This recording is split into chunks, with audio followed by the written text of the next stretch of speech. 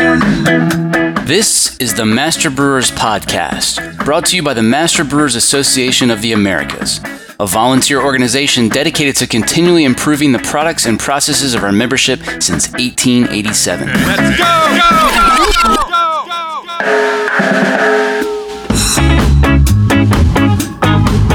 Master Brewers brings you interviews with the industry's best and brightest in brewing science, technology, and operations.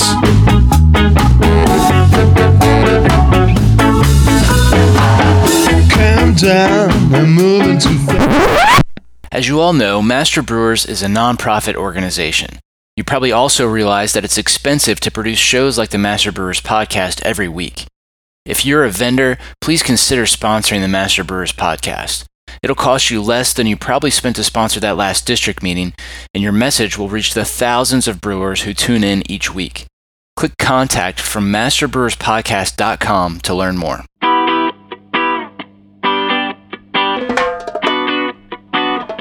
Once you do get some extraction, how to get the hops efficiently out of the beer without taking a lot of beer with it. You get higher levels of the aromas after just several hours, 3, 4, 5 hours, than you do after 3 or 4 days of a conventional dry hopping process where there is no mixing. This week on the show, dry hopping. We've got to do it, but how do we optimize extraction and minimize loss, especially in large vessels? This week's guest thinks she's got a solution, and she's looking for brewers who want to give it a try. Hello, my name is Elise Hartvigsen. I'm the Isomix and Fermentation Manager at Alfa Laval in Denmark. Elise, let's hear about some of the challenges associated with dry hopping that the Isomix external drive was designed to address.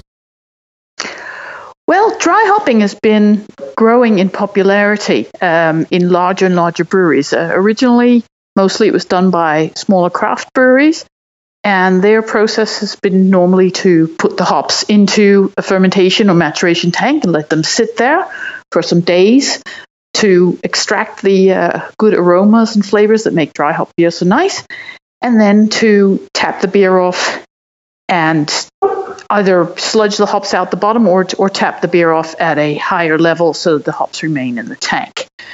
Now, as the interest in dry hopping grows and larger breweries want to do it, they're trying to do the dry hop process in a larger scale, and there's some very special challenges that they've seen. Basically, for one, how to get the hop aromas extracted efficiently into large volumes of beer. If you put the hops into the tank, they will, for the most part, settle to the bottom. And if it's a very large tank, they'll sit and you don't get a very good extraction. Try to imagine making tea by putting a tea bag into a very large cup and letting it sit there on the top. It would float. But it wouldn't be a very efficient way to make tea if the tea bag just kind of sat in the top of the cup in a very large volume of water without any motion at all.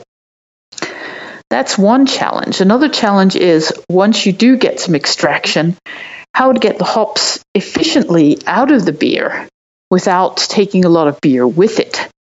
I think typical losses, beer losses for this kind of dry hopping can be up to 20 to 30% or higher. And when you're using expensive hops to make special craft beers, 20 to 30% product loss, that gets pretty expensive. Other challenges are that some breweries try to remove the hops using centrifuge. And basically, the difficulty there is if you're transferring the beer out of the tank, the hops, as a rule, most of them tend to settle to the bottom. You can sludge those off, and then you're transferring the beer through to the centrifuge. Now, one very curious thing about the way the hops settle in the tank, which many have seen and I've tested actually on a bench scale, is that although most of the hops settle to the bottom, there is a sizable fraction that actually float to the top and stay there. And I think the reason for that is that hop oils are exactly that. But many of them are oils, hydrocarbons that are actually lighter than water. And so there is a fraction of the material, especially the smaller particles, that can tend to float quite stubbornly. And then if that happens, even if you sludge the material at the bottom and you're transferring the beer to your centrifuge, at the very end of the transfer, you'll get slugs of solids that suddenly start coming through at the very end. Many breweries couldn't understand why this was happening. They're thinking these slugs were bridging in the cone or somehow hanging up. But I think we've seen that it actually is material that literally floats at the top of the beer. And obviously, it's not possible to sludge that off because it's at the top of the tank. So if you continue to empty the tank until empty, what some breweries have seen, that's the material starts to come out, and then suddenly you have pure solids going out your outlet, which tend to block heat exchangers. If they get into the centrifuge at all, they tend to carry over because centrifuges are not designed to handle slugs of particles coming in all at once. And if they carry over, then they can go downstream into the filter, into membranes, basically get major plugging of the lines, getting shutdowns, and that's can be quite expensive and a big hassle for breweries. Before we jump into kind of each stage of the process, why don't you tell us about what's the difference between this new device and the ISOMix rotary jet mixer that we discussed back on episode 22? Okay, we have been asked quite a bit whether regular ISOMix rotary jet mixer could be used for dry hopping, and actually we've always had to say no because the classic rotary jet mixer is actually the rotation of the mixer is affected by the flow of the fluid through the mixer. It actually comes in the top and goes through a turbine to some gears and actually makes the rotation from the fluid flow. And while that works very well with classic fermentation, where you have very small soft particles like yeast, it won't work with dry hopping because the concentrations of particles are quite high and the particles themselves are quite hard. And they will actually lodge in the gears almost immediately and hinder the mixer rotation. So the mixer simply cannot tolerate these high level of particles and the nature of the particles themselves. So all along, we've been discouraging customers from using the classic rotary jet mixer for dry hopping. Some have actually tried it because they could see that mixing would be a possible solution for the problems. But what they found is that while they can get a decent mixing, it tends to wear on the mixer quite quickly. They get significant wearing of the gears, and the mixer can stop rotation. And if they shut down halfway through and try to restart, they can get a full pluggage of the mixer that simply cannot be unblocked without taking the mixer out of the tank. Okay. So process-wise, it's simply not the classic rotary jet mixer is not able to handle the particle load of dry hopping. How about walking us through each stage of dry hopping and tell us how the ISOMix external drive can improve the process at each stage? Okay. Typically, dry hopping is, you could say there are 4 stages of the process. The first stage is the introduction of the hops into the tank. So these need to be brought in some way, and preferably not with an excess of air because oxygen is not good for the hop flavors. So the first step is introduction. The next step will be disaggregation. That's basically the swelling and slurrying of the hops. Generally, hop pellets will break up and they will swell. They'll swell to about 6 times the volume that they originally have. And then the third stage is extraction and mass transfer. That's where you're extracting the flavors and aromas from the hop pellets into the beer itself. And the final stage is removal, in which you actually separate the hop particles from the beer. For the introduction stage of the process, the ISOMix external drive can work together with just about any standard method of hop introduction. Typically, hops are introduced to the system either by pre-slurrying, in which the pellets are mixed into a small external tank and added to let's say, deaerated water, and then usually with the help of an agitator are broken up into a slurry, which is then injected into the tank. That's one method. Another method of introducing the hops is a type of pneumatic introduction. For example, Handman has a system called Hops to the Top, and this is basically conveying the hop particles directly into the tank by means of, for example, carbon dioxide gas. In that case, there's no need to have a slurry tank. You can actually just carry the particles, typically to the top of the tank through the top plate, and which they then enter the tank and fall through the beer. The IMXD can handle either of these types of hops introduction or any other type. It can handle the full hop particles themselves. So in other words, it can circulate the full hop particles if they are introduced directly into the tank. Or if you're going to pre-slurry, the circulation system, the circulation of beer through the IMXD gives you a good medium to inject a slurry, even a thick slurry, into the pump suction of the IMXD loop, where it can very quickly be dispersed into the beer and dispersed throughout the tank.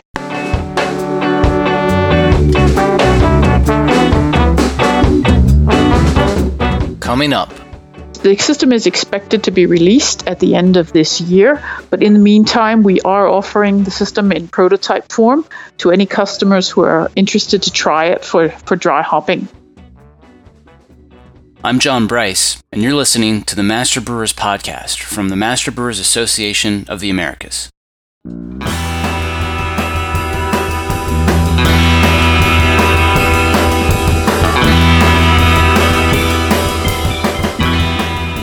Here's what's coming up on the Master Brewers calendar. The Fundamentals of Cut and Stack Labeling webinars, February 19th. District Rocky Mountain meets at AB in Fort Collins, February 22nd. District Philly will be at Trogs, February 23rd. District Milwaukee and the Wisconsin Brewers Guild hold a joint technical conference March 1st and 2nd at Badger State Brewing. District Mid-South meets at Mill Creek in Nashville, March 2nd and 3rd. District Northern Rockies meets in Bozeman, March 2nd. The District Midwest Spring Meeting is at Mad Tree Brewing, March 10th. Districts Michigan and St. Louis both meet March 15th. And check out the speaker lineup for the 2018 Eastern Technical Conference, March 23rd and 24th in Atlantic City. View the full count of events at mbaa.com for more details or to find a district meeting near you.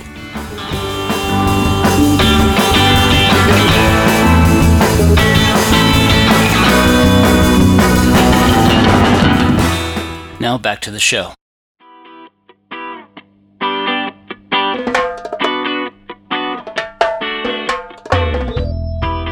Basically, the mixing process run by the IMXD very quickly moves the hop particles, disperses them throughout the beer volume, and actually helps to expedite or accelerate mass transfer. We've made tests on a customer site, basically by taking aroma or flavor aroma analysis of the beer before and during and then after dry hopping. What we found is that using the IMXD, you get higher levels of the aromas after just several hours, 3, 4, 5 hours, than you do after 3 or 4 days of a conventional dry hopping process where there is no mixing. What we find is that you actually make a much faster extraction, so that this customer found that they could reduce their dry hopping residence time from 3 to 7 days down to less than 1 day using the IMXD. I don't know if you saw the presentation that Sebastian Hintz from the Barth Haas Group gave during the 2016 World Brewing Congress, but they did some lab trials, I believe it was at VLB, which demonstrated a faster and more efficient extraction when dry hopping is a mixed process.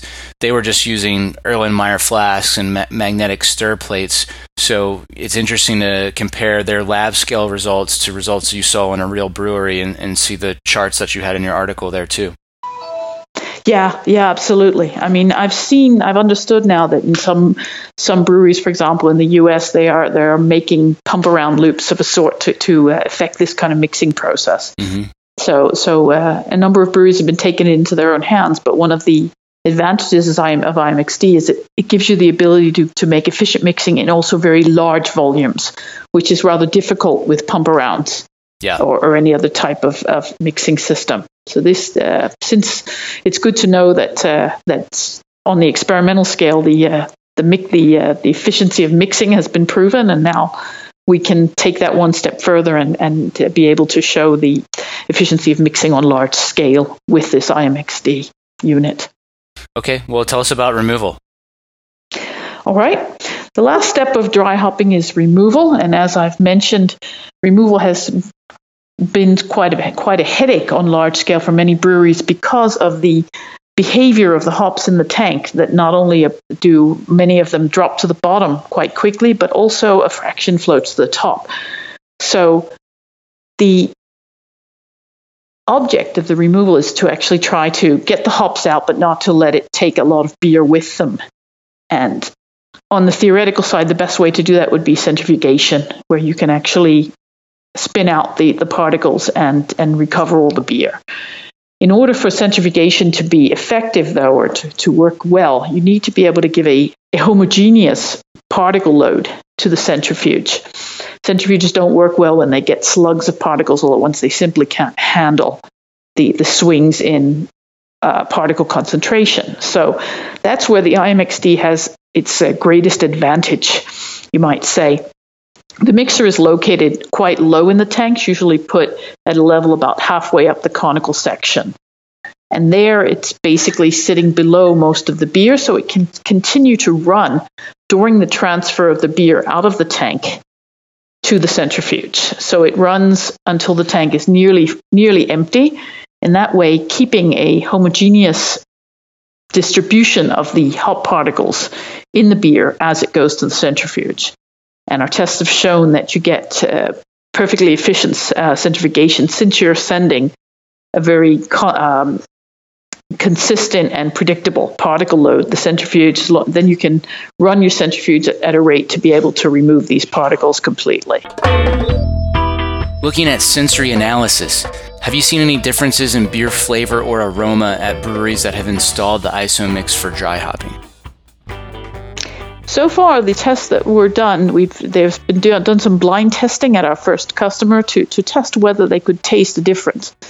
And they were not able to taste any significant difference between the beer that was made with the IMXD from the beer that was made with conventional dry hopping techniques. So they were quite satisfied themselves that there was no effect to the flavor that would be noticeable. They were getting the same beer that they had made, but just much faster and with much less loss than before. Well, listeners can tune into episode 22 to hear more about the other applications of your mixing systems that go beyond this dry hopping application. But how about giving us a quick review of some of the other benefits of mixed fermentations? Sure.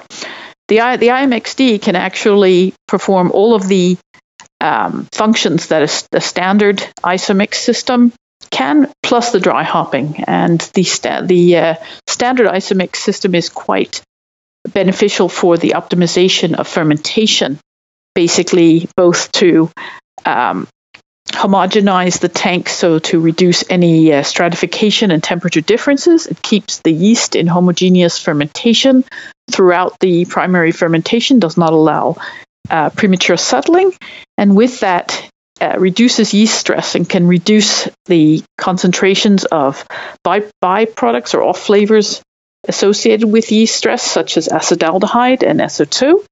It generally improves the real degree of fermentation, gives a better attenuation, especially in the cases of high gravity brewing, where the yeast has a tendency to drop out early because of the high alcohol concentrations. The ISOMix system prevents this early dropout and helps the beer to come more to attenuation. So you get a higher RDF, lower degree of off flavors, and simply better tasting beer, and often a much faster fermentation. Especially with high gravity brewing, we can see as much as 20 to 30% reduction in fermentation time compared to non-mixed fermentations.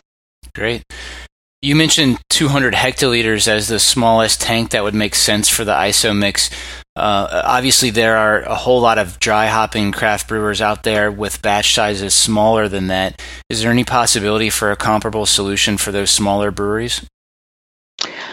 Well, the main use for the main criteria to have IMXD installed in the tank is you need at least a meter under the tank in order to be able to get the system in, And it makes most sense if the tank is, let's say, above 100 to 150 hectoliters. Smaller systems, then it's a bit oversized. We are developing a system that will be based on cross-flow filtration that will be beneficial for dry hop, for optimization of dry hopping for smaller breweries. That system is called the ALHOP, ALHOP. It's also in its prototype stage, but it's a different technology. It's for smaller breweries, and in this case, the hops are actually kept outside of the fermentation or maturation tank, and you have a cross-flow type contact to maximize the extraction of the hops into the beer. For brewers out there listening who might want to give the ISOMIX a try for dry hopping, how should they get started? The system is expected to be released at the end of this year, but in the meantime, we are offering the system in prototype form to any customers who are interested to try it for dry hopping.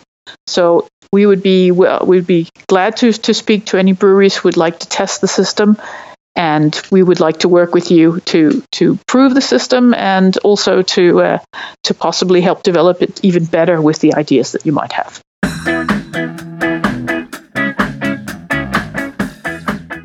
That was Elise Hartvigsen here on the Master Brewers Podcast. To learn more about the ISOMIX for dry hopping, mixed fermentations, or to get in touch with Elise, check out her articles in the Master Brewers Technical Quarterly. You can get there from the publications menu or by typing mix into the industry's best search bar at mbaa.com.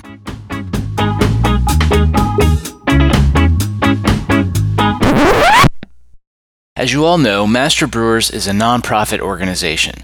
You probably also realize that it's expensive to produce shows like the Master Brewers Podcast every week. If you're a vendor, please consider sponsoring the Master Brewers Podcast. It'll cost you less than you probably spent to sponsor that last district meeting, and your message will reach the thousands of brewers who tune in each week. Click contact from masterbrewerspodcast.com to learn more.